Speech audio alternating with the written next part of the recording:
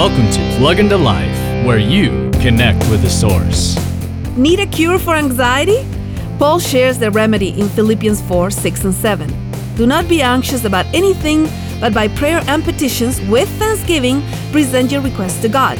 Did you catch that? With thanksgiving. There's something about having a framework of thanksgiving, even when we have petitions, that places everything in perspective. Anxiety is thinking you are in control. Well, you are not. So make your petitions to God with the spirit of thanksgiving. And guess what? God promises that the outcome of such prayer will be that you will have peace through Jesus, both in your feelings and your thoughts. So jazz up your life with Jesus and give thanks. Woo-hoo!